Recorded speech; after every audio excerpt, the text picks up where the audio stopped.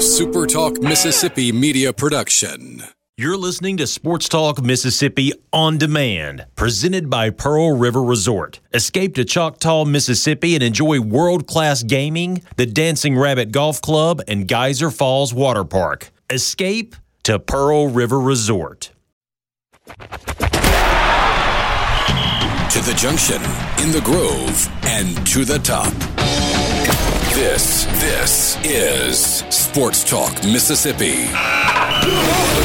On your radio and in the game, right here on Super Talk Mississippi.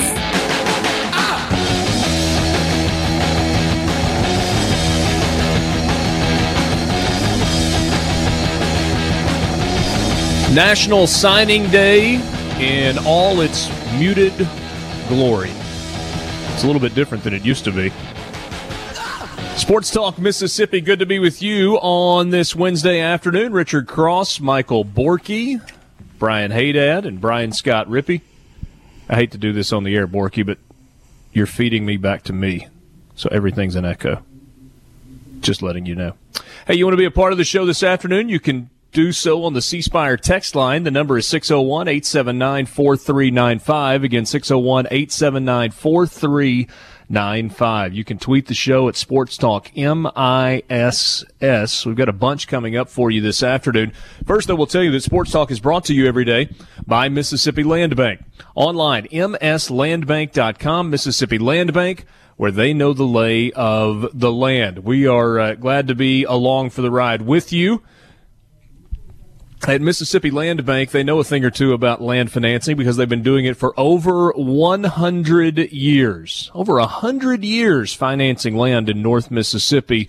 They've got branch locations scattered across the northern part of the state. If you're a farmer in search of financing, or you already know about Mississippi Land Bank, you just haven't done business with them in the past, then now's the time to give them a call. You can find the phone number on the website. You can also find those branch locations online at mslandbank.com, Mississippi Land Bank, where they know the lay of the land. Happy signing day, Borky. This was a day that I used to, skip class for. And now it's like having a hot natty light.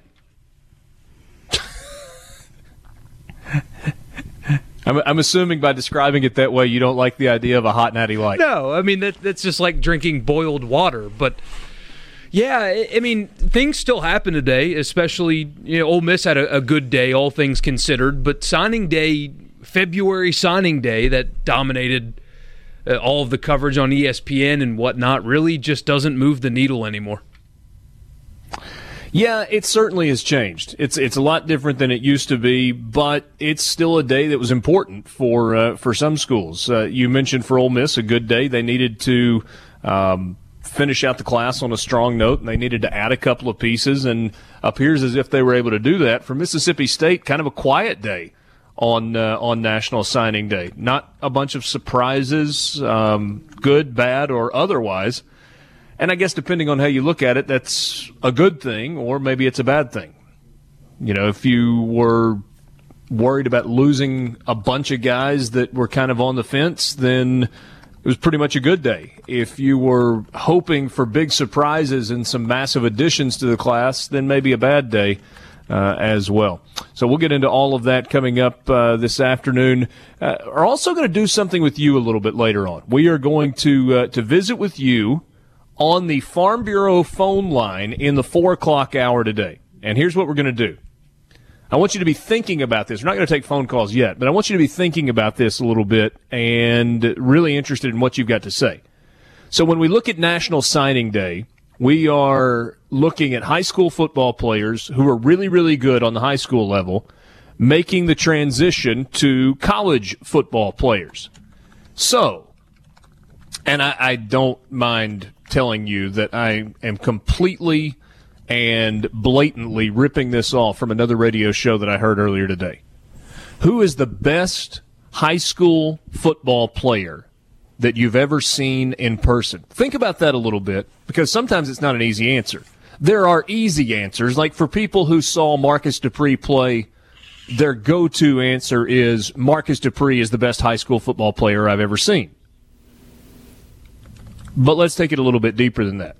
Maybe you grew up in Mississippi. Maybe you grew up outside Mississippi. I'm especially interested, though, in Mississippi high school football players. Best high school football player you've ever seen in person. And we don't take a lot of phone calls anymore, but I thought on National Signing Day this would be something that would be fun to do. We'll do that coming up a little bit later this afternoon. Mississippi State, big basketball game coming up tonight against LSU. That is in Starkville. Ole Miss is hosting Texas A&M tonight at the Pavilion in Oxford. For Mississippi State, I would call it a big opportunity to kind of make a statement with a win against a really good LSU team. For Ole Miss, this one falls into the category of you got to have it. This is a week where Ole Miss needs to go 2-0 in basketball. They need to win against Texas A&M. They also need to win on Saturday on the road against Georgia. We'll get into that this afternoon. And more news out of Hattiesburg. I'll kind of leave you with this idea as we kind of start the conversation with regard to Southern Miss. I was texting with a friend earlier today who said, did you see the news that Southern Miss is not hiring Art Briles? And I saw the release that was a quote from the university, from the school president. And it was very concise and it was very to the point. We're not hiring him. We're not going to have any further comment on it. But it didn't stop there because Jay Hopson wanted to hire Art Briles. And he put out a pretty passionate statement that we will take a look at coming up a little later this afternoon. But what I said in this text message was this was always going to be a wreck. It's like you're going down the highway and you see a car crash coming. You know it's there. You know it's going to happen one way or another. And in this case, if Southern Miss had hired Art Briles, the backlash that would have come along with making that hire would have been the wreck. So what's the wreck now that Southern Miss has not hired him? Well, you had a split fan base, evidently, with regard to this hire. And you also had a split university community. Football coach versus president who wanted two very different outcomes. And so now you're going to have people picking sides. And you're still going to have a little bit of carnage on the back end of the wreck, even though it's a different wreck than it would have been earlier on. We'll give you what Dr. Bennett had to say and also what Jay Hopson had to say coming up a little bit later. All right, are we all squared away? Can everybody, are we good? Think so. Rippy, what's up? How's your Wednesday? Pretty good. Fairly uneventful on the recruiting front for Ole Miss? Yeah. I did skip class today, Borky, and I'll take a beer at any temperature right now, but I guess Red Bull will do. Jeez. Hey, Dad, happy Wednesday. Yes, sir. All right. No we good got with a couple of quiet guys here. Yeah. Well, it's fair enough. It's going to be a long day, this man. Afternoon. I still got Rippy, I said uneventful day on the Ole Miss front. I'm not sure that that's the right way to describe it. This was a day where Ole Miss, you thought going in, had a chance to add some pieces to this class.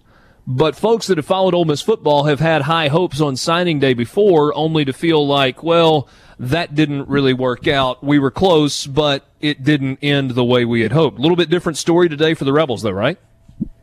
Yeah, honestly, and almost a complete 180 in terms of, I guess, perception and feeling from the early signing period. I thought this day went about as well as it possibly could for Ole Miss. I'm not sure how wide the range was in terms of how it could have gone in either direction, but they kept Mingo. They reeled Ely back in.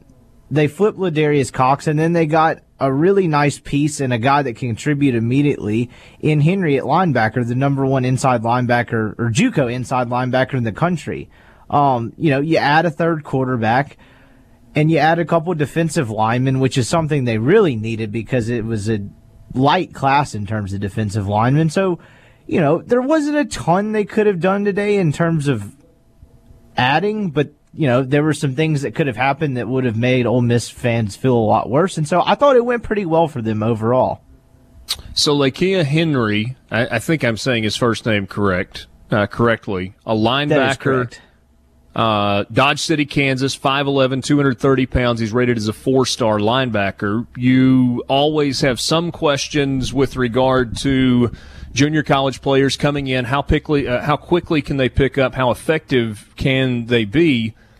An interesting example, and this isn't, I guess he wasn't a junior college player, but Mohamed Sanogo, in his first year at Ole Miss, am I thinking about this correctly, seemed a little lost and maybe even early in the season not that productive.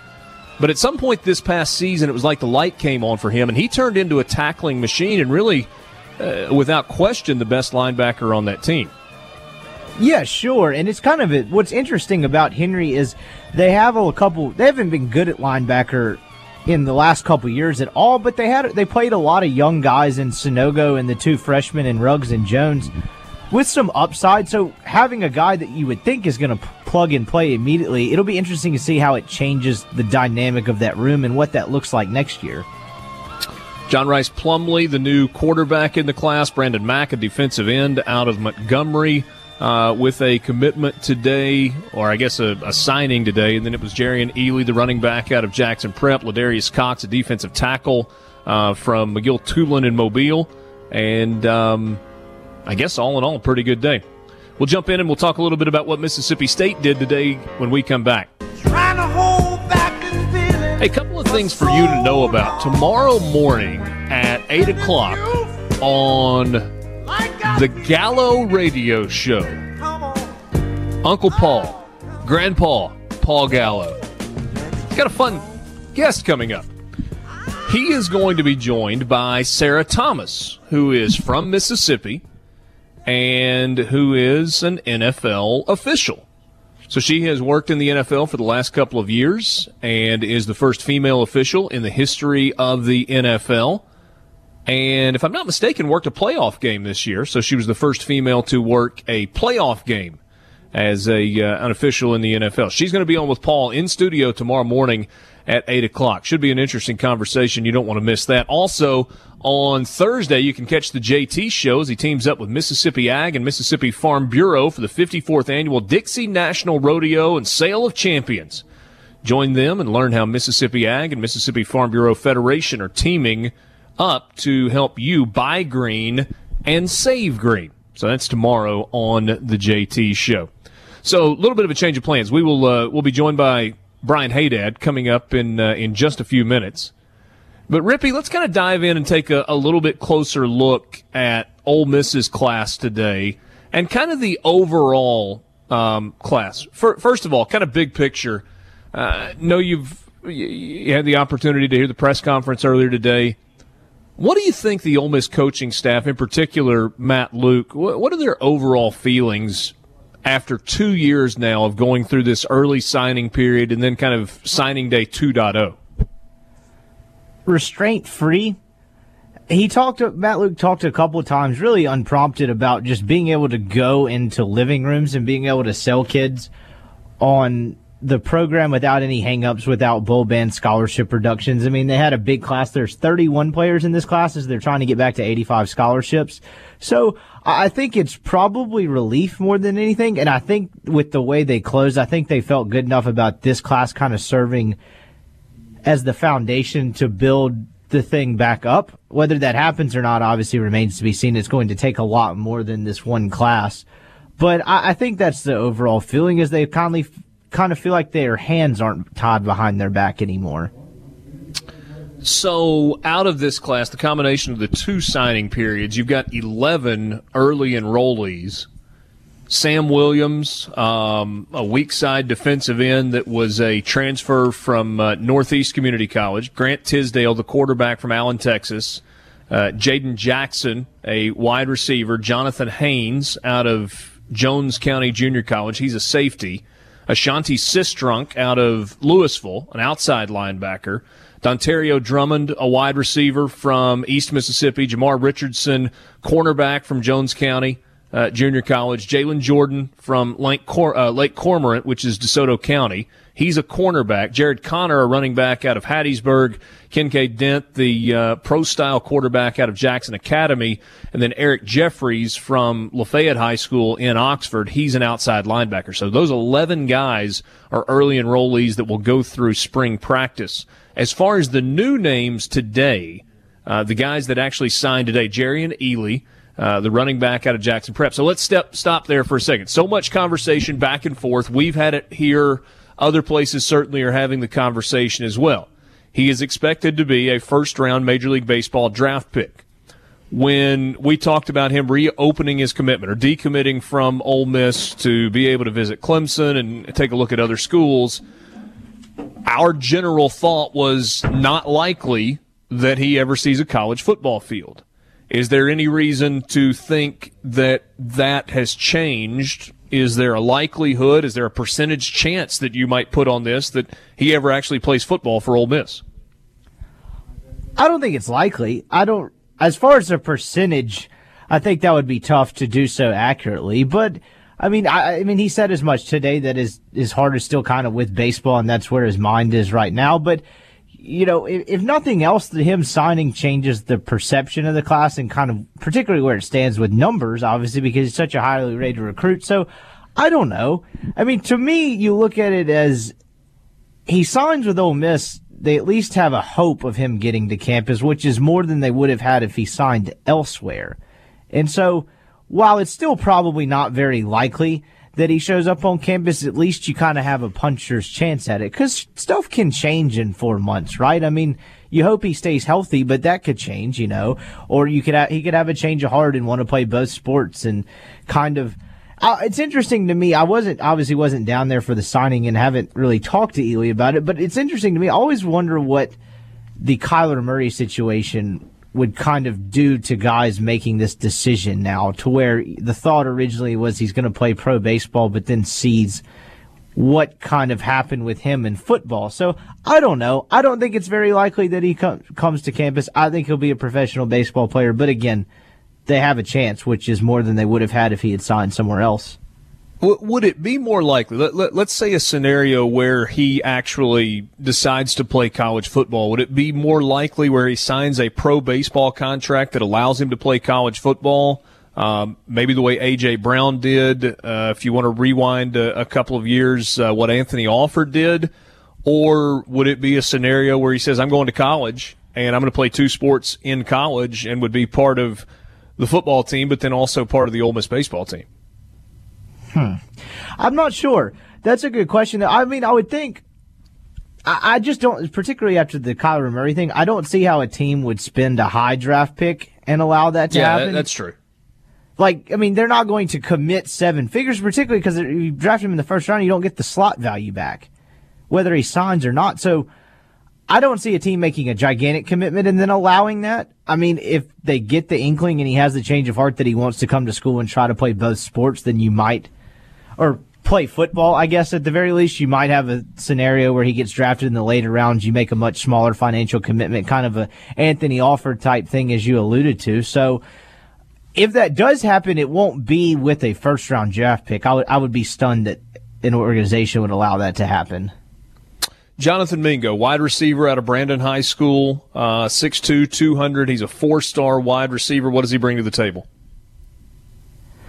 Well, he's one of 5 receivers in this class, and in a year where you lose the likes of Metcalf, Brown, and Lodge, you're certainly replenishing, a cupboard that could be seen as pretty bare. But, I mean, tall kid, rangy. I think he and Drummond maybe have the best chance of kind of making an immediate impact, is what from the early sounds of it. But, a playmaking kid that they can stick on the outside and kind of, because they have some options at the slot with Elijah Moore. And so they were looking to kind of replace a bigger outside receiver, and I think he provides them that. Lakia Henry, linebacker, an inside linebacker who was heavily recruited. He had offers, if all of these things are to be believed, from Arkansas, Tennessee, Texas, and Alabama. And is he the one that Arkansas really felt good about, and Ole Miss was kind of able to pull him away, or was it a different spot?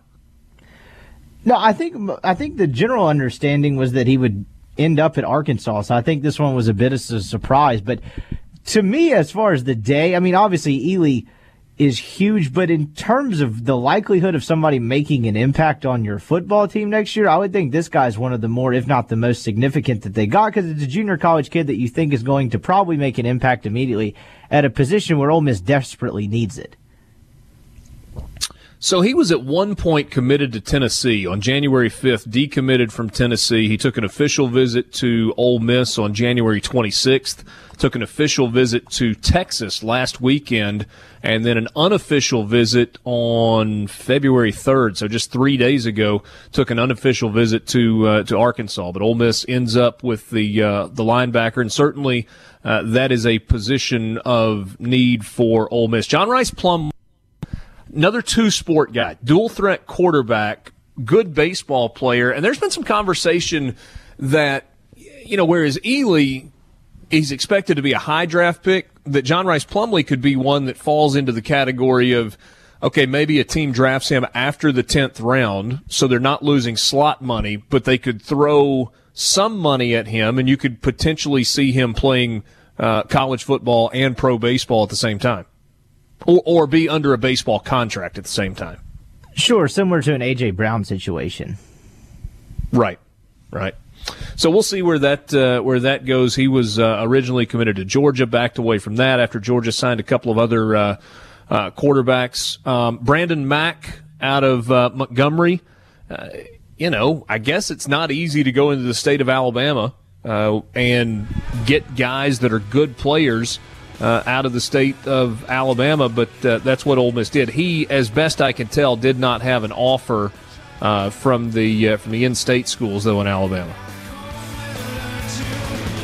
Yeah, he and Cox, I think, are two guys they're excited about, because Cox kind of gives them some size in the middle, particularly in that 3-4 that they believe they can use in all three spots, whether it's a straight-up nose tackle or one of the 2-4 techniques.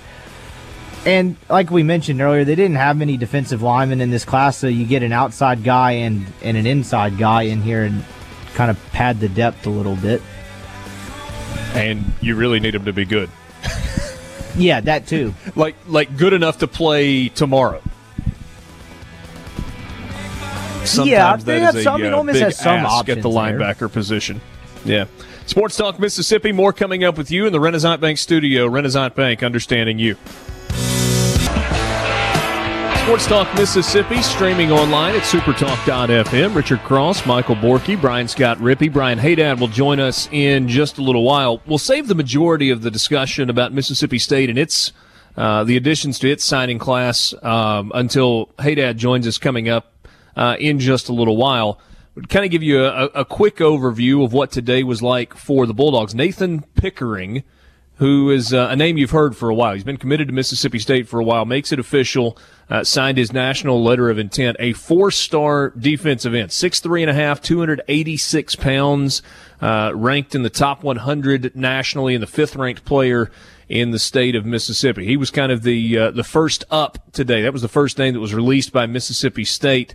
Probably the top-rated commit on Mississippi State's list, right up until the point when Charles Cross came in and committed and signed with Mississippi State. Javonte Payton is a wide receiver out of Hillsboro in Nashville, a 3-star wide receiver, 3rd-ranked wide receiver in the state of Tennessee, the number 4 overall player in the state of Tennessee. So Payton gives another target for the passing game at Mississippi State. Brandon Cunningham, 3-star offensive lineman from Ocean Springs, St. Martin High School.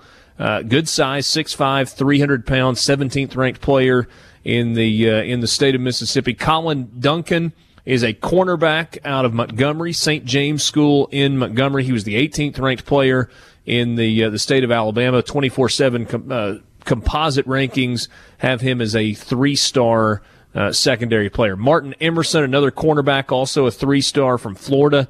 He was ranked 112th in the state of Florida. So that's another piece in the secondary for Mississippi State. Kareem Walker, a running back from New Jersey, Wayne, New Jersey, number 3 running back in the Garden State 10th overall in the state of New Jersey. Big kid, 6'1", 220. That's Kareem Walker. He also was a 3-star commitment. And then Dylan Lawrence, who is kind of an interesting story. He is from Loosedale, George County High School, 3-star player, and a guy that honestly was kind of on the outside looking in until things kind of fell the way they did. He had to kind of wait and see if there was going to be a spot. Wanted an offer from Mississippi State, and he got one. Some of the other schools, Alcorn State, thought they had a chance there, ended up losing out. South Alabama was in the mix as well. So that's an interesting pickup for Mississippi State. The size is there. He is 6'4", and a half, and just shy of 200 pounds. So you always, Borky, have players that are under-recruited or off the radar that turn into really good players at the college level. And sometimes those guys turn into more than just good players at the college level. Sometimes they turn into NFL players one day down the road. But this is one of those names where your hope is that the development process and getting into a college weight program turns out to be a really good thing in Dylan Lawrence. Yeah, for sure. And everybody points to success stories, especially like when the Super Bowl came around. You had, this many unranked prospects are playing in the Super Bowl. So the stories are definitely there. The hope for Mississippi State fans is that Joe Moorhead and staff are as good at developing and finding those guys that his predecessor, Dan Mullen, were, because that was something that he did very well. Yes, Jeffrey Simmons was a 5-star kid who is going to be a first-round pick, but generally speaking, under Dan Mullen, Mississippi State was able to find those guys that were not heavily recruited and turn them into quality SEC players, and the hope is that Joe Moorhead can continue on that little tradition that they built there. So where do Ole Miss and Mississippi State rank in the SEC? This is like ranking time of the year. You're looking at player rankings, you're looking at team rankings, you're looking at national rankings. So what about just SEC only? Alabama has a bit of a bounce back year after being outside the top 5 nationally a year ago, all the way down to number 6. They've got the number 1 class in the SEC and the number 1 class overall in the country. Just a little bit ahead from a points standpoint than Georgia. Alabama had 27 commitments this year. 3 of them were 5 stars.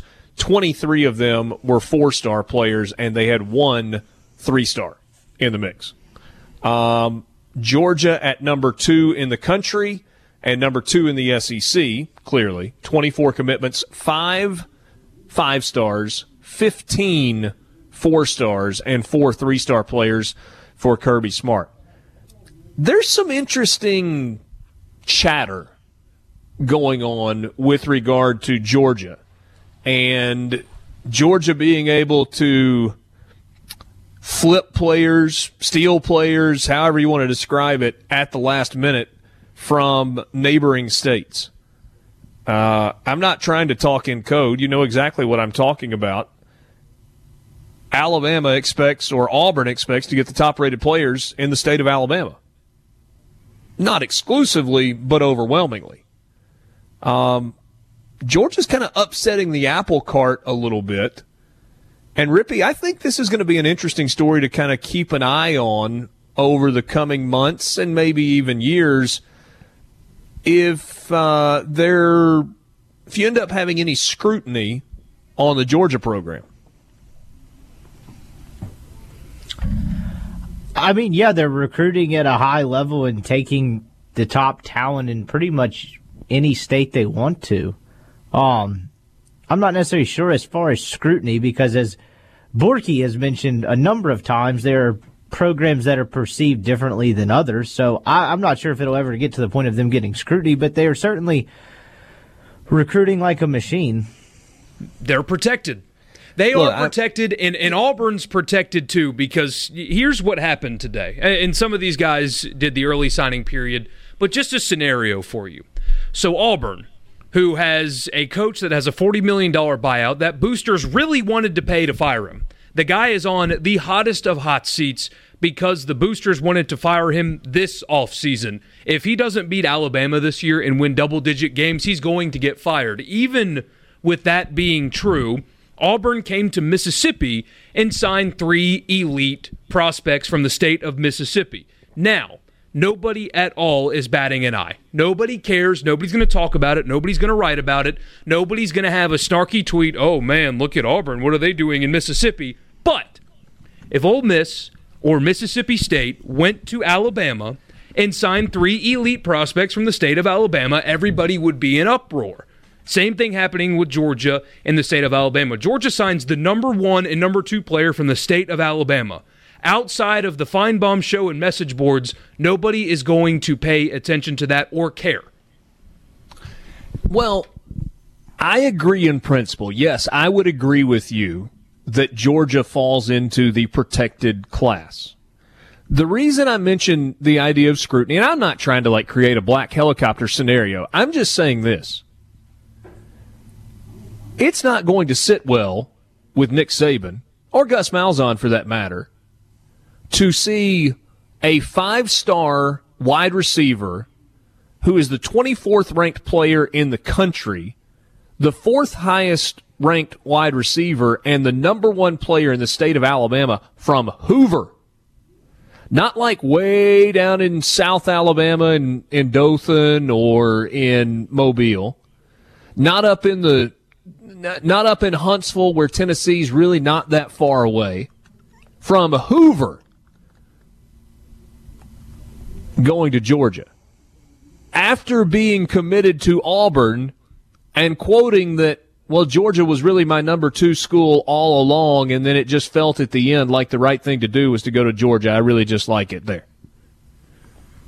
I'm just saying, I completely agree with you that Georgia is in a different class and that Georgia can pretty much operate with impunity. But if you start, even if you're Georgia, can you really mess with Alabama and Auburn that much? I think so. And completely get away with it?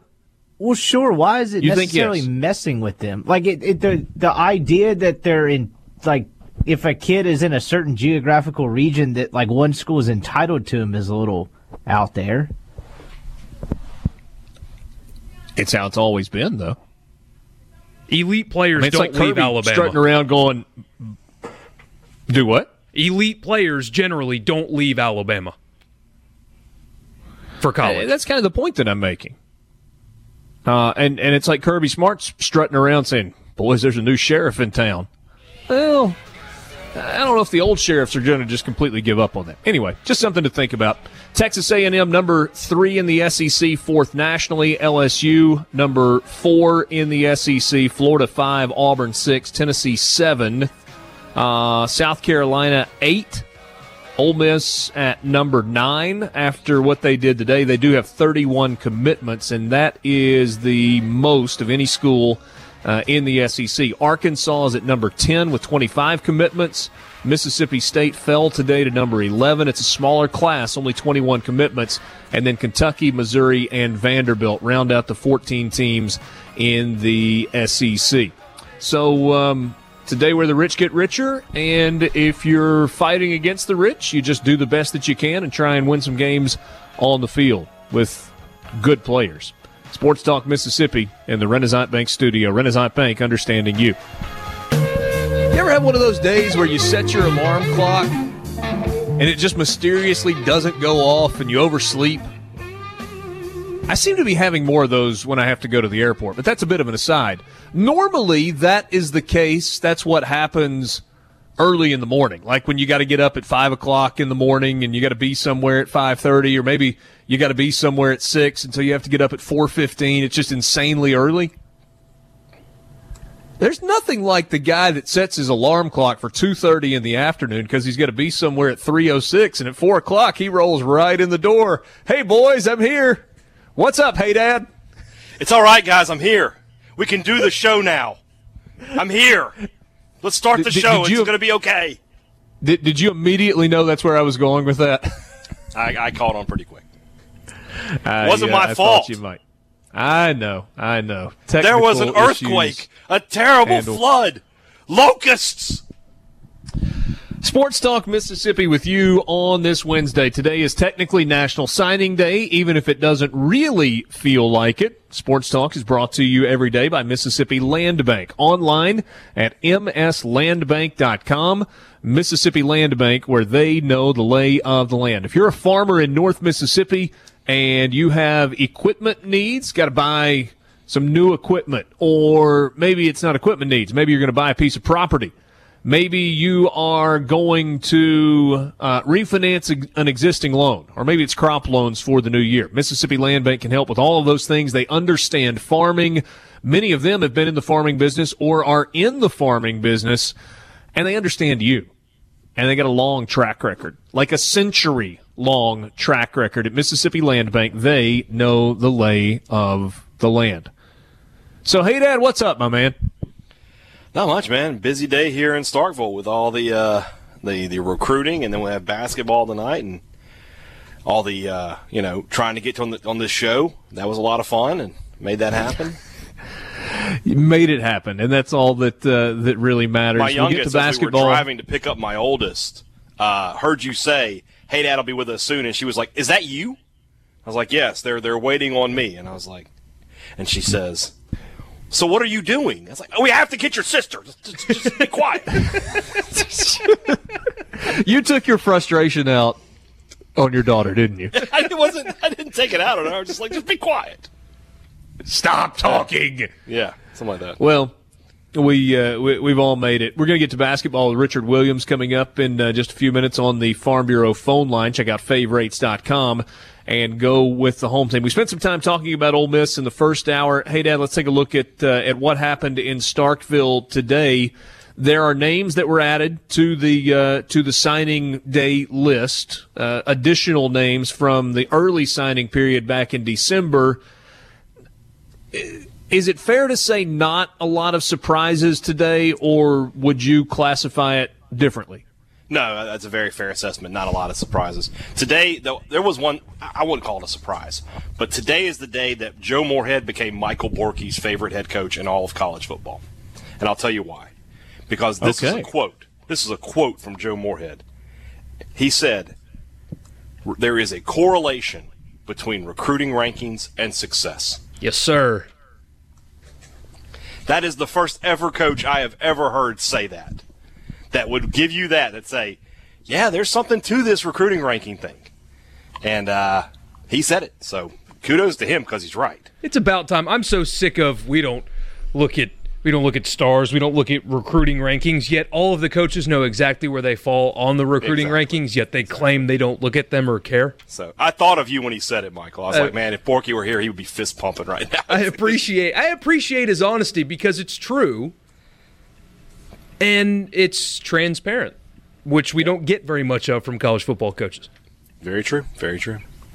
But yeah, as far as the class itself goes, not a lot of surprise. Yeah, I was just going to say, first, hey, Dad, if we rewind to December and look specifically at early enrollees, these are the guys that are already in school in Starkville for the spring semester. Charles Cross, the 5-star offensive lineman out of Laurel. Garrett Schrader, a 4-star dual-threat quarterback out of Charlotte. Ani Izuchukwu, the weak side defensive end out of Davidson Academy in Nashville. He was also a 4-star. It's so much easier.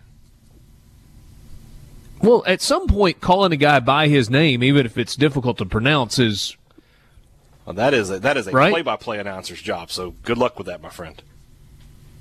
Do you think I was accurate with the Izuchukwu?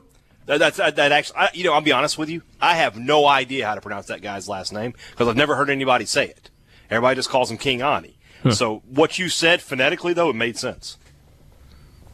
Kind of like I'm not on a Martin. first-name basis with him yet. Yeah, Quanzo Martin.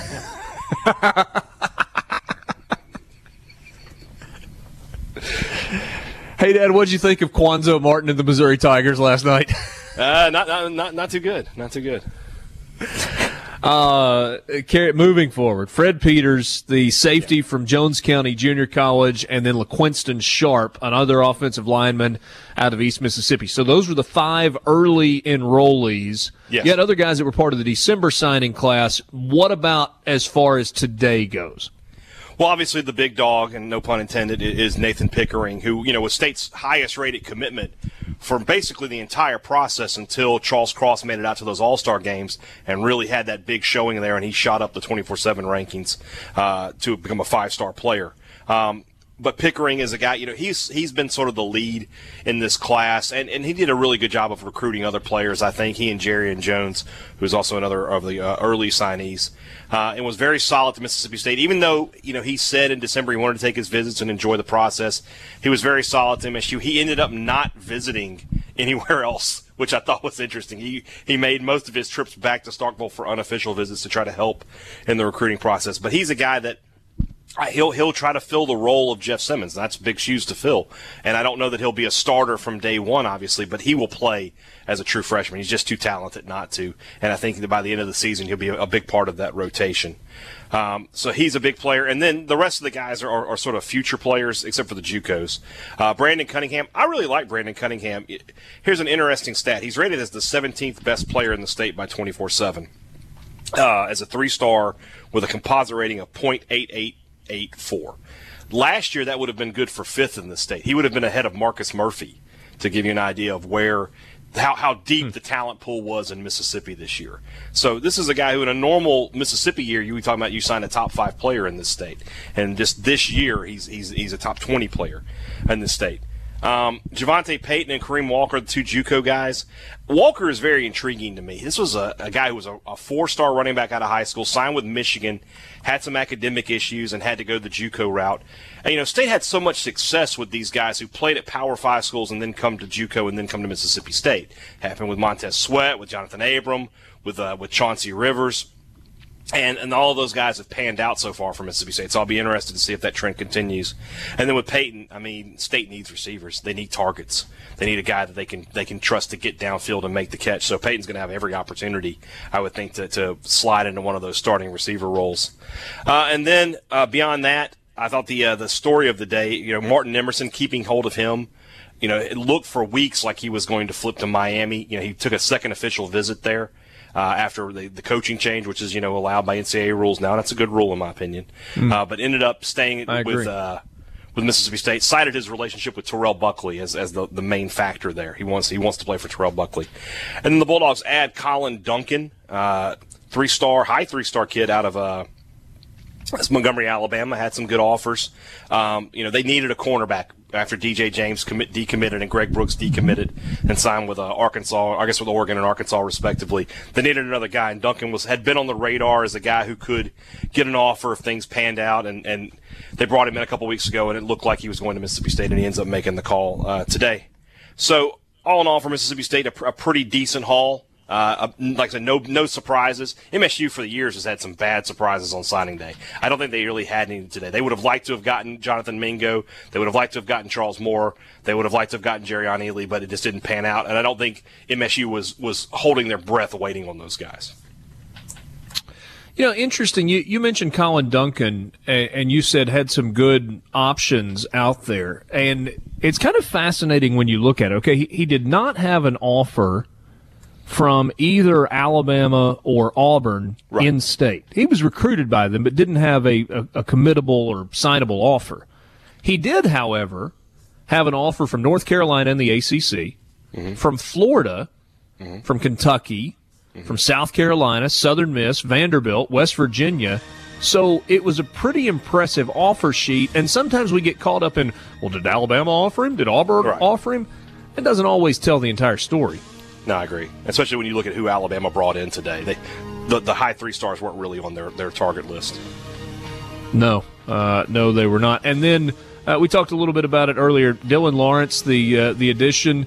This is one of those where you take a little bit of a chance. You've got a spot left at the end. He was a guy that wanted to come to Mississippi State. From a size standpoint, really impressive at 6'4.5", incredibly athletic. Somebody sent us a text earlier, said really good track athlete as well. So we'll see how Dylan Lawrence develops at Mississippi State. Of course, teammates with the state's #1 player next year, so that can't hurt. That could matter. Relationships matter. Sports Talk Mississippi with you in the Renaissance Bank studio. Up next, Richard Williams on the Farm Bureau phone line. do you say we talk a little basketball? It's been all football to this point with Richard Williams. We will do that right now on the Farm Bureau phone line. Check out favorites.com and go with the home team. LSU in town. That means you got a couple of former SEC coaches that are going to be on the radio. John Brady, the color analyst and good friend of Richard Williams. My only question is, did he make you pick up the tab for dinner last night? Actually, we split it. And then we had a friend bought lunch for us today, so it worked out well for both of us. Wait, did Everett buy lunch?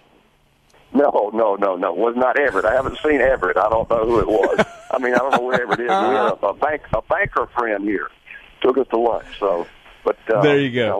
We did get to go out to dinner last night. Enjoyed it. Andy Kennedy's actually doing our game on TV tonight. I saw him earlier today. So, a lot of former coaches in the house. There you go. This seems to me, Coach, when you look at it on the surface, like there is a chance for a heck of a basketball game tonight in Starkville. I think so. I think what you're going to see, two teams that are very athletic. You've got size on both teams, point guards that are very, very quick, hard to hem up. Both teams play a lot of ball screens. Tremont Waters is really good off the ball screens, and we know about Lamar Peters using the ball screens and setting up teammates. One of the differences with Waters, though, is he has such range on his shot. I mean, if you don't pick him up early, you're just inviting him to take those long shots, and he shoots it really well. But the other thing is he has 62 steals, Richard, in 21 games. That's almost 3 steals a game. Does that mean he's a good defender or he's a good gambler? I don't know, but I knew he's got 62 steals. Yeah. The end of LSU's game, I want to talk two different things about LSU just for a second. So the end of the game the other night, a colossally bad decision that Tremont Waters makes. 38 seconds left in the game. He's up 1. Instead of just kind of bleeding the clock down and hoping to get a good shot late in the shot clock, he tries to throw a highlight reel alley-oop that hits the side of the backboard and really ultimately costs LSU that game. They missed some shots in their last possession that still could have won it or sent it to overtime. What's a guy like that making a decision like that in that stage of the game for? Sometimes I ask that question to myself. I don't know. Even as a coach, sometimes I wondered. I'd say, what were you thinking?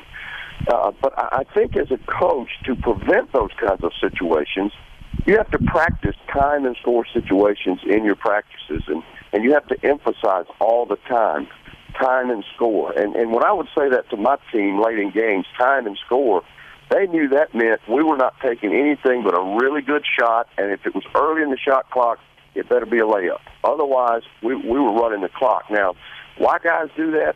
Supreme confidence, maybe. He thought he could make the play, trying to make a highlight play, watching the NBA too much. I don't know the answer, and I've asked players many, many times, what in the world were you thinking in that situation? So I'd like to know what he was thinking, but I don't know. Yeah, well, and then the second part of that, and I know no coach ever wants to lose, but when you play poorly but overcome a big deficit in consecutive games or 2 out of 3 games, I wonder if it could give a team a false sense of confidence or the belief that, hey, it doesn't really matter how we prepare, how we play early, we can always come back. If losing a game like that could potentially be good for LSU in the long run. It could be, because I agree with you that it can give a team, if they keep coming from behind to win games, it gives them that feeling that we can turn it on when we get ready to. And that's something coaches hate. You don't want a team out there thinking you just have a button you can push to turn on the winning effort. You want that same effort from the get-go. And I do think it can give them that false sense that we can turn it on any time. Now, is that going to help LSU in the long run? I don't know. We'll have to see. I just know how talented they are. I mean, they're really big. They're talented. They're probably the most athletic team that we will have played salt for, maybe with the exception of Kentucky. And I'm anxious to see just how good LSU is. But they're an excellent rebounding team. They just pound the boards. They're averaging almost 87 points in conference play. They were 83 in non-conference. Now they're up. Usually your stats go down a little bit in conference play. 87 points, and they rebounded over 40 rebounds a game. So I think what we're going to see is two great rebounding teams. I think LSU's going to shoot it, and they're going to pound the glass. If Mississippi State doesn't do an excellent job blocking out, keeping them off the offensive glass, it could be a long night for the Bulldogs. Coaches Brian Haydad, we were there in Oxford on Saturday. We saw Q Weatherspoon really take over the final minutes of that game. And really this year he's having a fantastic season. He's upped his game from even a season ago. How far can Q himself carry this team? He can when he plays like he did in Oxford Saturday. And if you look at his stats, he's having a great year statistics-wise. But to me, he hasn't been engaged for 40 minutes in every game like he should be. We just talked about a team turning it on. It seems to me like sometimes this season, that's the way Q's played.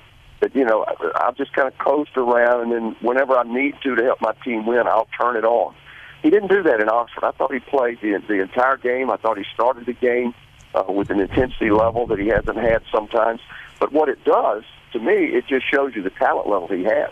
That he can be somewhat inconsistent in his play, and yet still put up the numbers he's put up this year. He is a really, really talented basketball player.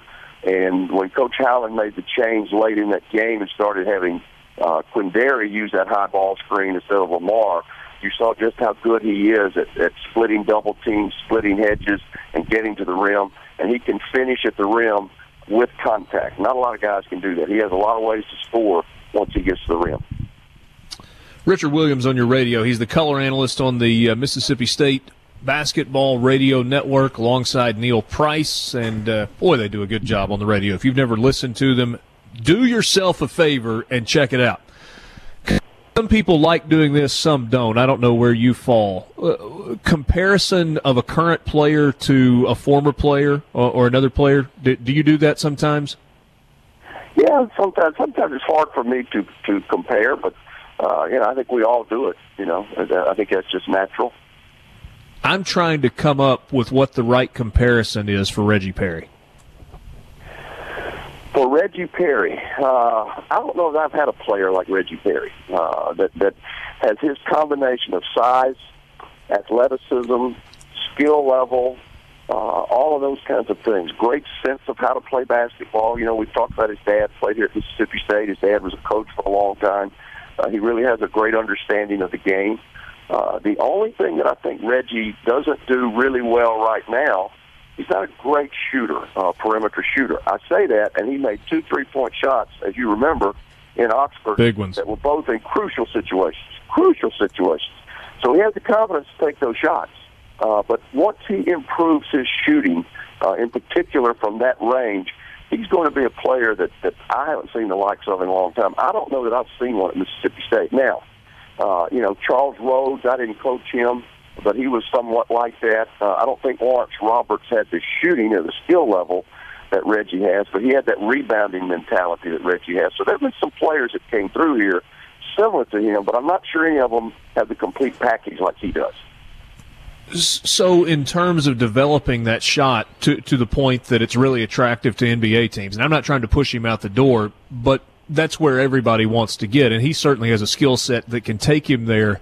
Is it as simple as just getting up shot after shot after shot in the summer, like in the tens of thousands? Yeah, I think so, and I think Coach Howland does an excellent job teaching shooting. He prides himself in his ability to teach shooting, and this team this year is shooting it so much better than they did last year. And I think Reggie has a couple of flaws in his shot. I think sometimes he tends to push the ball instead of getting his hand under the ball and snapping it off the fingertips and snapping the wrist down and the things you try to teach in shooting.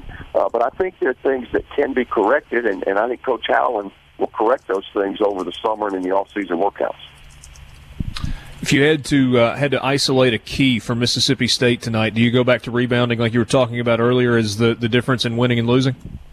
I think so. I think a couple of things. They've got to keep LSU off the offensive glass, and they got to take care of the basketball. LSU, they get almost 10 steals a game, and they'll get in that 1-3-1 that Kermit played at Middle Tennessee, that he's playing now at Ole Miss, that Andy played when he was there.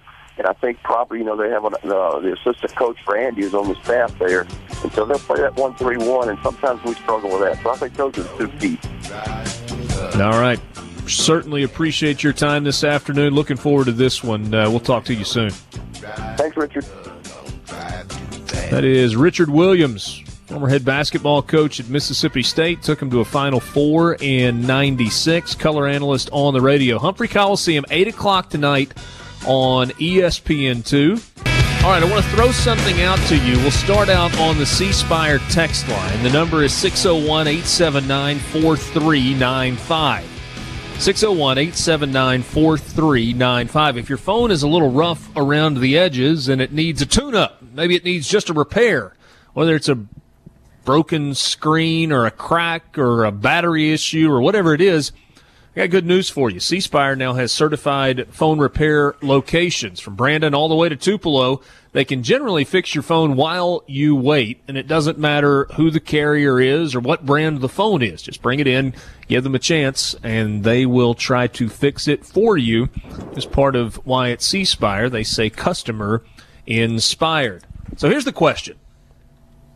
National Signing Day, the day when a lot of guys' dreams come true. They get to begin the transition from being a star in high school to being, hopefully, a star in college. And from time to time, you think about, man, that guy on a high school football field was unbelievable. And occasionally, you will see that guy that makes you think, he's the best I've ever seen.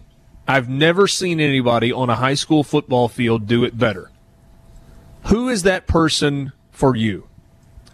You can text us, again, C Spire text line, 601-879-4395. You can also tweet to us on the Sports Talk Mississippi Twitter feed at Sports Talk MISS. Who is the one player that qualifies as the best you've ever seen on a high school football field? Don't care about what they did in college. Don't care if they went on to the NFL. I'm talking about purely Friday Night Lights. Best you've ever seen. We'll come back to that in a little bit, but I'm looking forward to your responses.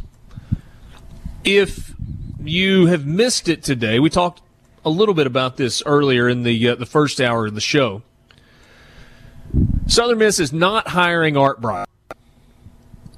And there was a statement from the university today that said Art Briles had been informed that he is not a candidate for the position of offensive coordinator at Southern Mississippi, and that the school would have no further comment on that matter.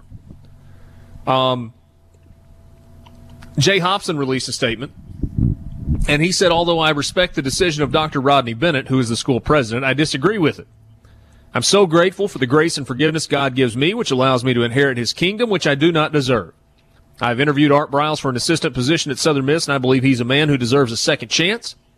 He is a man that seems sincere and humble in his interview, and personally, he committed no crime. He may not have acted in the proper protocol, but that would be my job at Southern Miss. He was interviewing for an assistant position, even though I believe he will be a head coach at a major program in the near future. However, I believe he is a man who does love the Lord and deserves a second chance. He has been banned from employment in college football for 3 years and has been punished. I understand both sides have opinions. This is just mine. So we spent a lot of time over the last couple of days talking about this situation, and we tried to, and I will admit I had an emotional reaction to it on Monday, but I tried to take a step back yesterday and really kind of take a look at all of the sides and all of the angles that go along with this. Even with that said, guys, I think we were all in agreement that this is not a hire that Southern Miss should make. So we get the news today that it's not going to happen. And I think ultimately that's a good thing. But because this became public, because it was floated out there, you now have some division among fans. Well, whose side are you on? Are you on President Bennett's side? Are you on Jay Hobson's side? Were you for Art Briles? Were you against Art Briles? The collateral damage, and I guess it will die down in time, But this is collateral damage that never had to exist in the first place. You're exactly right. And, I mean, the correct decision was made, but it came at a cost. So, based on the statements today, you can tell there's a clear disconnect between football leadership and university leadership, and maybe the absence of a true athletic director has hindered that, but you're absolutely right. I mean, even though the correct decision was ultimately made, and Southern Miss is not going to be the school that brings Art Briles back into coaching, which would have put a negative cloud over the program until he was gone, there is a cost associated with that now. And it's much smaller than it would have been if they'd have hired him, but still the charade, if you want to call it that, is detrimental. Hey, Dad, here's what I'm having a little trouble with.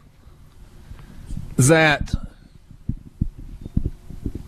Jay Hopson would consider bringing Art Briles in for an interview for an assistant coaching position, knowing the lightning storm that would come along with it, and would not have the university president or at least somebody way up the ladder in administration signing off on it.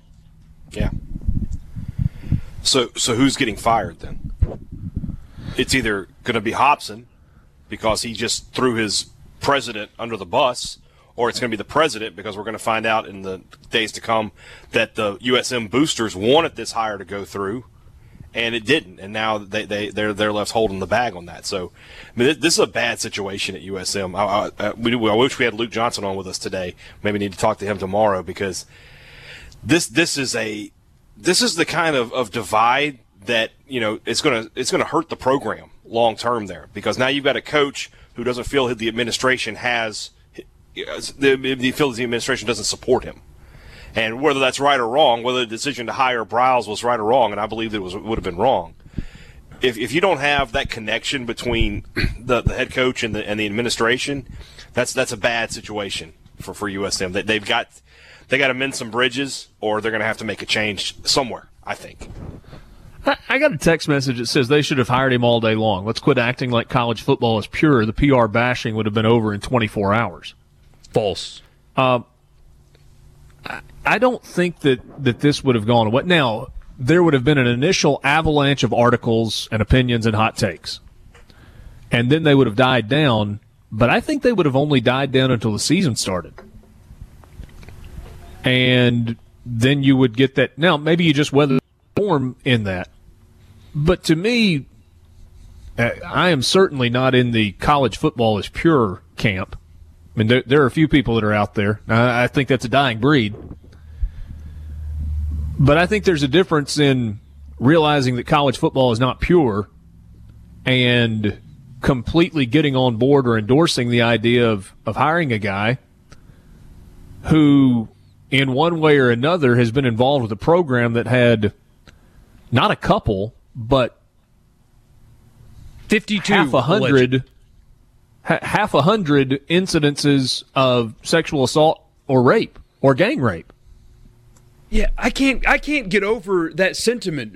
I saw it a lot yesterday, and people have brought up Hugh Freeze's name as if it's the same thing.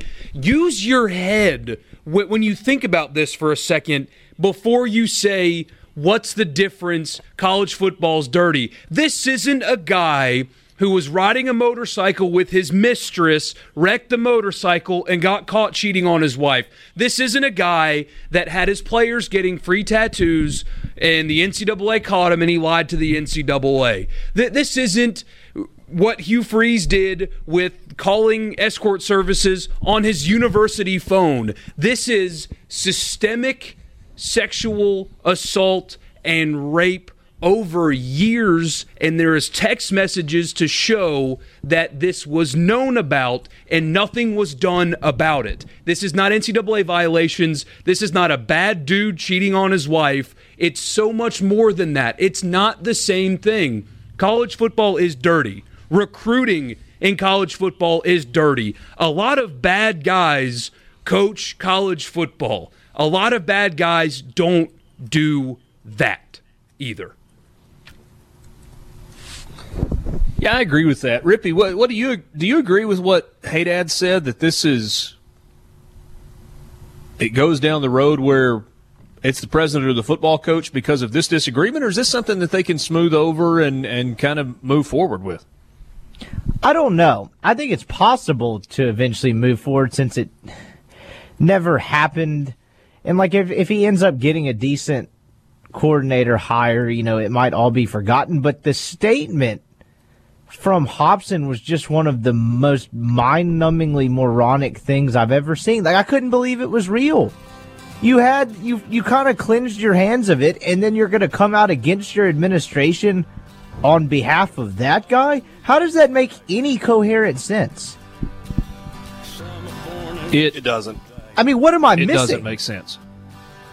It's baffling. Like, how can you draft that up and be like, this is a great idea? The virgins are all trimming their wigs. I got nothing. At least on a very visceral level, maybe appreciate a guy standing up for something that he believes in. I don't think the statement was a good idea. And it does nothing but kind of add fuel to the fire for the people who think that he should have been hired, and strains a relationship for the people that didn't think he should have been hired.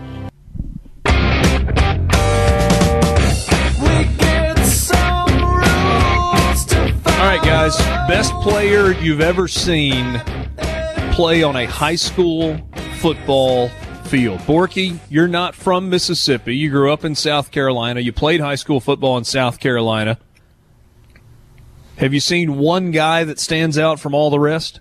Yeah, and he planted my back into the field at Burns High School on regional television as well. Marcus Lattimore. Sadly, his career got cut short because of a couple knee injuries, but South Carolina high school football is pretty good. I mean, I played against guys that went to Clemson in South Carolina and Tennessee and North Carolina. I mean, I played against Martavius Bryant, who spent years in the NFL. Marcus Lattimore, by a long shot, was the best player I've ever faced and the best prospect I've ever seen in person. The thing about him, tackling him, I played middle linebacker, was just miserable because he was so solid, but his 0 to 60, so to speak, was incredible. Mm-hmm. I mean, I played against a running back that went to Arkansas, and he felt slow compared to Marcus Lattimore. Just getting the handoff and already hitting the second level was faster than any player I ever faced. He was just the entire package, and extremely humble on top of that. He was the only player in high school football that didn't talk trash at you or to anybody.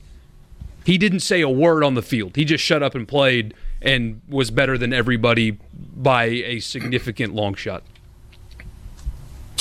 Rippy, you had a distinguished career as a major high school. Sorry, I was trying to get it out. A distinguished high school football career. Is there a guy that stood out to you as best you've ever seen? I was wondering where you were going with that. For the record, I did not play high school football out of fear of my own safety more than anything else. But I would probably say Cam Akers. But that's someone that's 23. I covered high school football for a while. Don't really watch a ton of it, but that's definitely the best player I've ever seen. Yeah, and, there were so many people that drew comparisons to Marcus Dupree when Cam Akers was playing in high school at Clinton. Whether or not those are accurate, I suppose, is kind of forever up for debate. And we're not that's the thing. We're not comparing college careers. We're not comparing the NFL. There is no question that Cam Akers on a high school football field was unbelievable. Hey, Dad, what about you? This is going to make a lot of MSU fans mad at me, but that's just another day in my life. But it's A.J. Brown. I never saw Cam Akers. I didn't get to see him live. And I don't go to a lot of Starkville high school games, but occasionally they do stuff with the elementary school where my kids have to participate. They're in the band or they do a cheerleading thing, whatever. And I saw him against West Point when he was I think he was a junior. And he made a play where it was just a little slant route, Richard. I mean, he 2 steps, and he turned his body and pivoted. And I remember looking at my wife as the ball comes to him, and I said, he's gone. And that's exactly what happened. He caught the ball, and that DB might as well have had a tank. He couldn't get any close. He couldn't get close to the guy. And he just glided past him down the field, never touched for like a 70-yard touchdown. I was like, I've never seen anything like that in my life. And I used to, playing 1A football in high school, I didn't see a ton of D1 talent. But I would make my way over to Vicksburg and Warren Central to see some games, and I saw a lot of great players there, guys like, Brian Darden and Michael Lindsay, who played at Mississippi State. But A.J. Brown, to me, stands out as that's the best high school player I ever saw. Somebody sent us a message just a little while on the C Spire text line, 601-879-4395. It was Tracy in Luxahoma.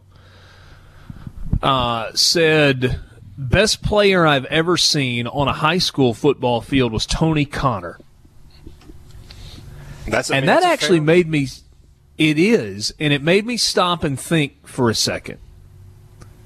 So you think about all the great players that have come through South Panola, that have gone on to be great pros, whatever. I remember watching a game at South Panola when Tony Connor was a freshman. He was a 9th grader, and he was playing varsity. So first of all, if you're a 9th grader that cracks the starting lineup at South Panola, especially the South Panola of a decade ago, you're doing something. And he made a defensive play, and he was playing on both sides of the ball, but he made a defensive play, and you look up and you go, he's the best player on the field. He's 15. He's in 9th grade, and this is a high-level game, and he's the best player on the field. Haydad, one of the best individual performances I've seen. I'm not saying this is the greatest high school player I've seen, but one of the best individual performances I've seen also came on that field at South Panola, but it was the opposing quarterback, Kevin Fant, when he was at Moss Point. Oh, yeah. That is a game. It was a game that was played on Saturday night because I was a senior in high school, and we had played on Friday night, went over to watch the game, South Panola Moss Point, on Saturday.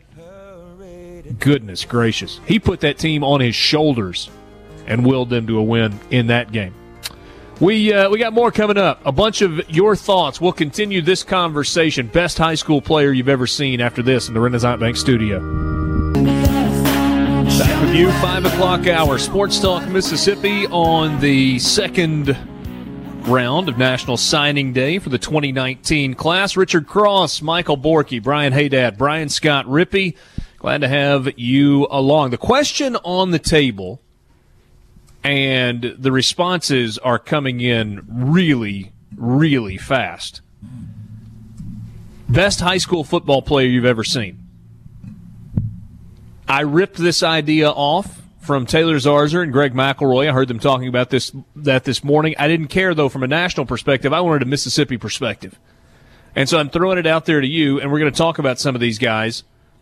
You can text the C Spire text line, 601-879-4395, 601-879-4395, C Spire Customer Inspired. You can also hit us on Twitter at Sports Talk MISS, best high school football player you have ever seen. Sports Talk is brought to you every day by Mississippi Land Bank, online, mslandbank.com, Mississippi Land Bank, where they know the lay of the land. If you are thinking about building a dream home that maybe isn't in a neighborhood, maybe it's on a piece of property, maybe it's a small amount of acreage, or maybe it's a great big piece of property, well, Mississippi Land Bank can help. It takes kind of a unique type of financing. Or maybe you're ready to buy a piece of property. It's going to be a duck hole, or it's going to be the spot where you deer hunt, or maybe it's the perfect place for a fishing hole. Mississippi Land Bank can help. They've been financing land and the things that go with it for over 100 years.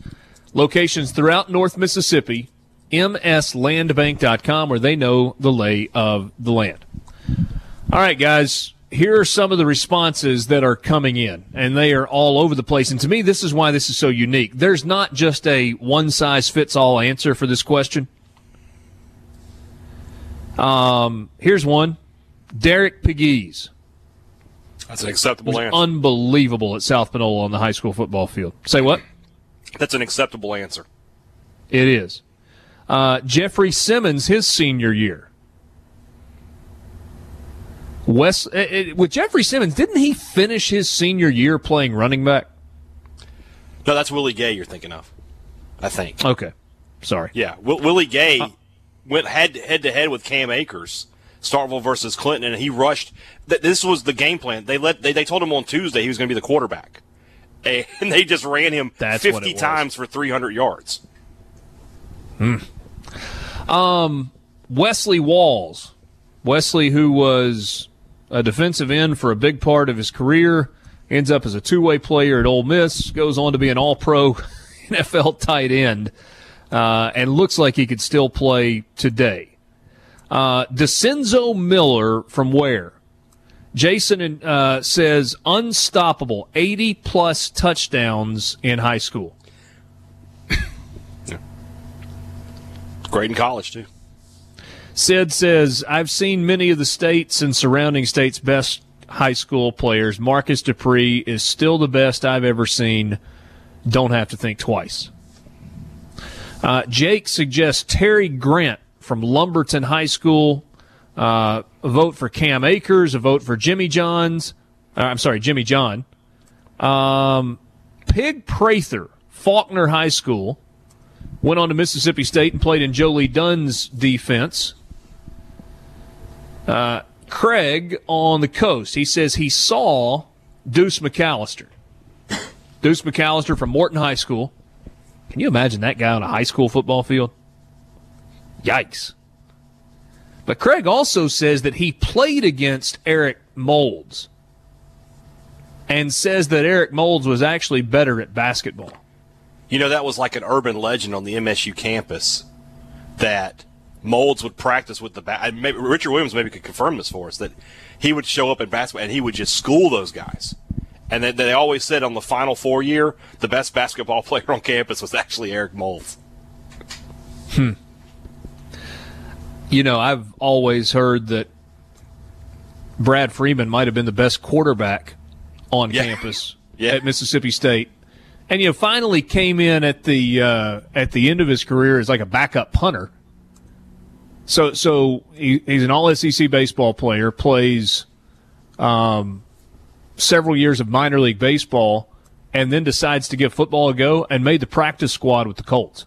Yeah. That's how athletic he was. He had Michael Goller, who was not an all-SEC, but a good player for MSU basketball for years, and then his senior year decided to play free safety and was really good at it. And it was the best leaper I ever saw. I think he blocked 3 or 4 kicks his senior year. Jason Campbell at Taylorsville. Well, he put up monster numbers at Taylorsville. That's a good choice. I don't know that this guy necessarily goes to the top of the list. Did you ever happen to see Romaro Miller play when he was at Shannon? No, but I was in college at the time, and you would hear stories. And of course, it was all like that kid's going to Ole Miss. But I remember when he signed with Ole Miss, you were like, oh God, they got Romaro Miller. You know, that's something to worry about. Yeah, and the receiver that he threw to, I think it was Jamie Armstrong. I think they were on that Shannon team together. And the way the ball came out of Romaro Miller's hands, I mean, you hear kind of a football cliche, man, that guy can spin it. Goodness, I don't know that I've ever seen a high school quarterback that threw as pretty a ball as Romaro Miller threw. Kevin, and he's not the first. Somebody texted us this earlier. Kevin on the Sports Talk Mississippi Twitter feed says Kirk Presley had a scholarship to play quarterback at Mississippi State and baseball. Now, Kirk Presley from Tupelo. And you want to talk about the stuff of legends? His high school athletic career as the quarterback at Tupelo, but also as an incredible baseball player. He was a pitcher, and he ended up drafted by the Mets and then ended up being plagued by injuries. First-round draft. I don't remember the number overall, but first-round draft pick by the Mets. And I want to say this would have been Haydad in the early 90s, early to mid-90s. And I want to say he got like a $700,000 signing bonus with the Mets. Yeah. And went ahead and went on. And, it was going to be the two-way start at Mississippi State they planned on. I think he planned to play both sports, and it just never worked out. Yeah. Obviously, the injuries kind of derailed things. Borky, what am I missing? I'm looking at Twitter. What am I missing on the C Spire text line? You are missing a lot. Dozens and dozens of texts coming in. Yeah, it's hard to even keep up. Okay. We've got somebody that saw Emmitt Smith started as a freshman at Escambia High School in Pensacola, Florida. Wow. Bill in Perkinston got to see that. Joe Gunn, Amory. He was great Joe at Amory. How about Barry and Laurel? Okay, so he gives us three things. Listen to it. First, he says, I played 4 years against Jason Campbell at Taylorsville, and he was years ahead of everybody. He followed it up with, you should see Marcus Dupree in a wrestling ring. And then he says, also, Luke Johnson had 4 years of him kicking monster field goals. Wow. I just honestly didn't expect Luke Johnson's name to come in as one of the best players in high school football in Mississippi. But good for Luke. He'll be happy he got a shout-out. Yeah. No mention of me. There shouldn't be, but I'm just making sure. No, I've not seen one to this Good. point. That's a good call. Nobody should Von be. Hutchins at Natchez Cathedral went on to Ole Miss. Channing Ward sent my punt into the home stands. Never got a punt off against Aberdeen that night. That's Charlie. He says he also played with Chris Jones at Ole Miss and nearly talked him into coming to Ole Miss. I can't find the guy, Richard, but there was somebody who saw Lance Allworth in high school. Said he scored every time he had the ball. Yeah. Punters are awesome. people, too. Say what now? Somebody said punters are people, too. Jacob said that. Yeah. Let's see here. Jarrell Poe, South State Championship game against Jimmy Johns in Brookhaven. When Poe was in the game, Old Brook never called a play. They lined up, identified where Poe was, and ran the other way. Said Poe was not very fit and could only play 4 to 5 plays at a time, but when he was in there, he was unblockable. Yeah. Buford McGee, Rooster Jones in 1975 at Pascagoula. Let's see, where was this one? Don Smith, 1980 to 1982, Hamilton Lions. Played with him, won a state championship junior and senior years when they first started the playoffs in Mississippi. Won 48 straight games, played quarterback and defensive back. Bear Bryant wanted him as a DB, but promised to play. He was promised to play quarterback at Mississippi State. Backed up John Bond his freshman year, played a little when Bond got hurt. Started the next 3 years and set a bunch of records. There are a lot of people that say Don Smith, one of the best quarterbacks to ever play at Mississippi State. Oh, absolutely.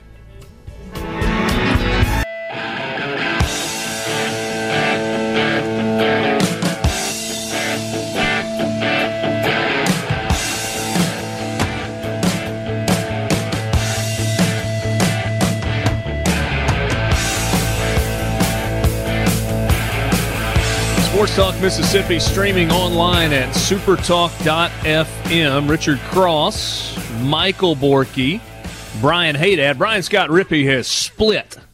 He is headed to the Pavilion. You've got Ole Miss and Texas A&M tipping off at 6 o'clock tonight on the SEC Network. Hey, Valentine's Day is almost here, and the JT Show will be at Nandy's Candy inside the Maywood Mart in Jackson on Friday. Grab a Valentine treat for your sweetheart, and don't forget that you can order chocolate baskets with a dozen chocolate-covered strawberries online at nandyscandy.com. That's Nandys Candy.com. SportsTalkMississippi.com. And don't forget, you can subscribe to the Sports Talk Mississippi podcast on iTunes, Google Play, and now on Spotify. Search Sports Talk Mississippi to get the latest Sports Talk Mississippi podcast on your device anywhere, anytime. You know what else you can get while you're there? What can they get, Brian Haydad? The Thunder and Lightning podcast with Brian Haydad and Joel T. Coleman. The best MSU podcast out there. The best. Okay. Good to know. This guy watches a lot of WWE. I do. I won't lie. Do what? I said this guy watches a lot of WWE. That was a full-on wrestling promo right there. Well, you know what, brother? No, we're good. You better call somebody. That actually sounded like it. That's pretty good, Richard. I'm impressed. How about that? Hey, don't forget, tomorrow morning, 8 o'clock on the Gallo radio show. I still think that's the best promo we've ever had, the one where he goes, Gallo in the morning. That was great. That and all the hot dog, hot diggity. Anyway, losing my train of thought here. Sarah Thomas, first female official in the NFL, is going to join Paul in studio tomorrow. You don't want to miss that. Catch it. If you miss it live, you can always go back to supertalk.fm and check it out in the on-demand section. So that's coming up tomorrow. All right, hey, Dad, let's talk some hoops. I was really interested to hear what Richard Williams had to say earlier. Ole Miss opens things up tonight against Texas A&M, and then at 8 o'clock local time on ESPN2, Mississippi State and LSU. Bulldogs are a 3-point favorite. Big game tonight. Yeah, big game for both teams, I think. LSU coming off that loss, they're going to want to prove that was a fluke and everything's fine down there in Tigerland. And then for Mississippi State coming off a win, they knew with Kentucky coming up on Sunday, they'd like to get this win here. Because if they can stay at 500, and they can be at 500 when we get done with the game Saturday, I think you feel like you're in pretty good shape if you're MSU. Obviously, you'd like to win both games, but we'll see how that goes. So, yeah, this is as big a game as you can find in the first week of February that I can remember at Mississippi State in a long, long time. What's the crowd going to be like tonight? That's a good question. The weather's not an issue, so that people shouldn't have that problem. And an 8 o'clock tip, if you're coming from Jackson, you can make that tip. So, but of course, then the problem is, do you want to get home at 12 o'clock, 1 o'clock in the morning? I think it'll be a good crowd, though. I mean, the team's playing well, coming off a win over Ole Miss. Beating Ole Miss always makes everybody happy. So there should be a good crowd in Starkville tonight. Richard Williams said that he thought the biggest key was rebounding, specifically keeping LSU off the offensive glass. Mississippi State coming off a game where they had 15 offensive rebounds in the win against Ole Miss. So that certainly was a strength for them. LSU's a little bit different beast than Ole Miss is in the front court. How does the rebounding thing work tonight? I mean, it feels to me, there's nothing like asking and answering a question, but it feels to me like there's a big load on Reggie Perry's shoulders in the rebounding department tonight. Well, I don't think it's just Perry. I think it's Adu. I think it'll be Holman when he plays. It'll be Woodard when he plays. Yeah, but Adu doesn't rebound. Well, I mean, but he can get rebounds. He's not having a great rebounding year, but he can get rebounds. We saw him do it last season. I keep waiting on the Abdul Adu we saw at times last season to show up. I know he's in there, but he just hasn't shown up this year. But it's going to have to be a team effort, because it's certainly going to be a team effort from LSU. They don't have just that one guy who's a dominant rebounder. You look at their stats. They've got two guys at 6 rebounds a game in Williams and Reed, and then Bigby Williams is right behind them at 5.5. So they got, and then Days is there at 4.5 a game.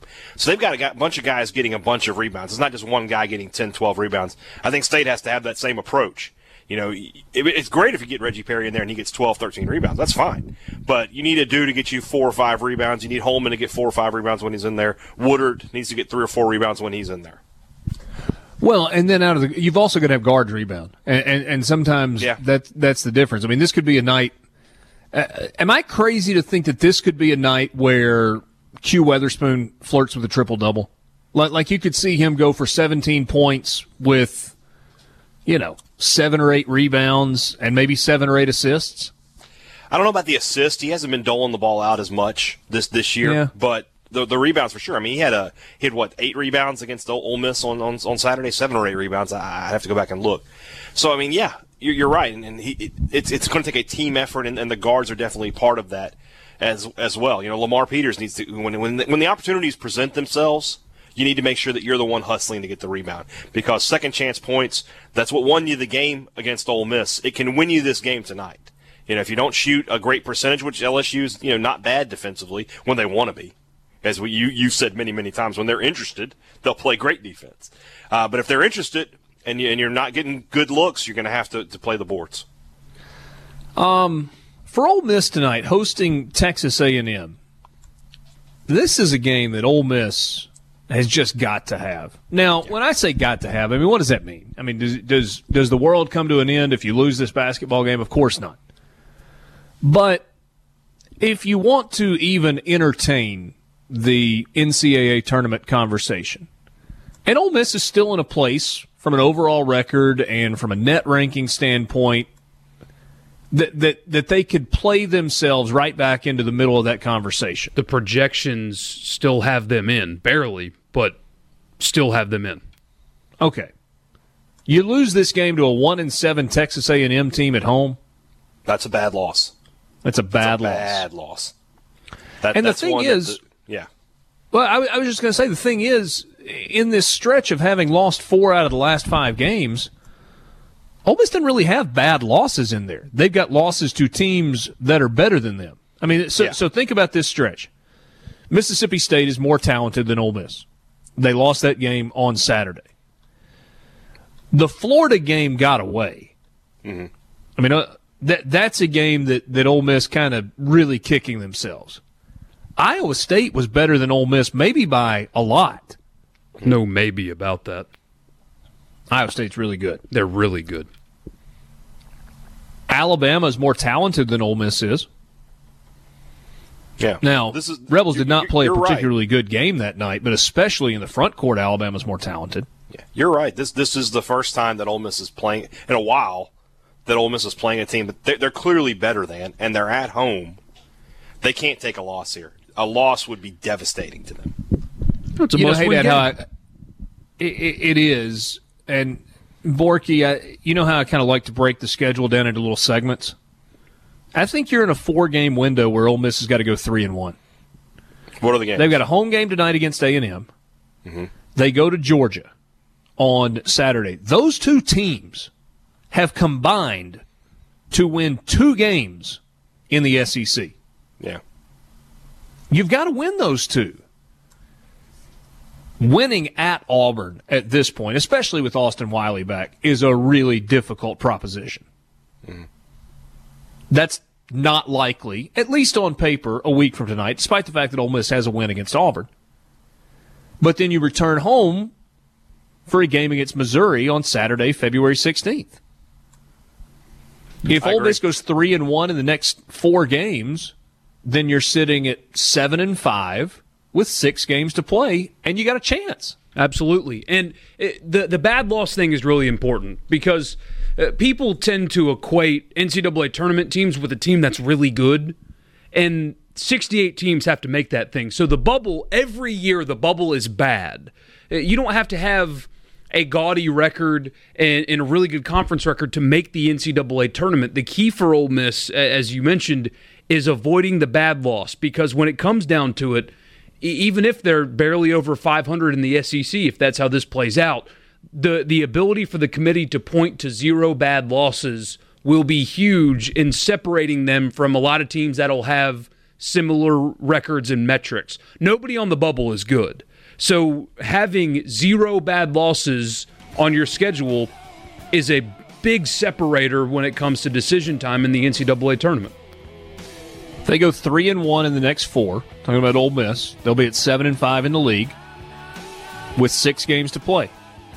If they go 3-3 in the final 6 games, that's a 10-8 mark in the SEC. And, 21 wins? 21 wins overall? I don't know that the total win number matters. That'll do it. I mean, that's an NCAA tournament resume. Yeah. Yep. They got to start playing better. They got to win tonight, and they got to find a way to win on the road against Georgia on Saturday. Sports Talk Mississippi with you in the Renaissance Bank studio. We'll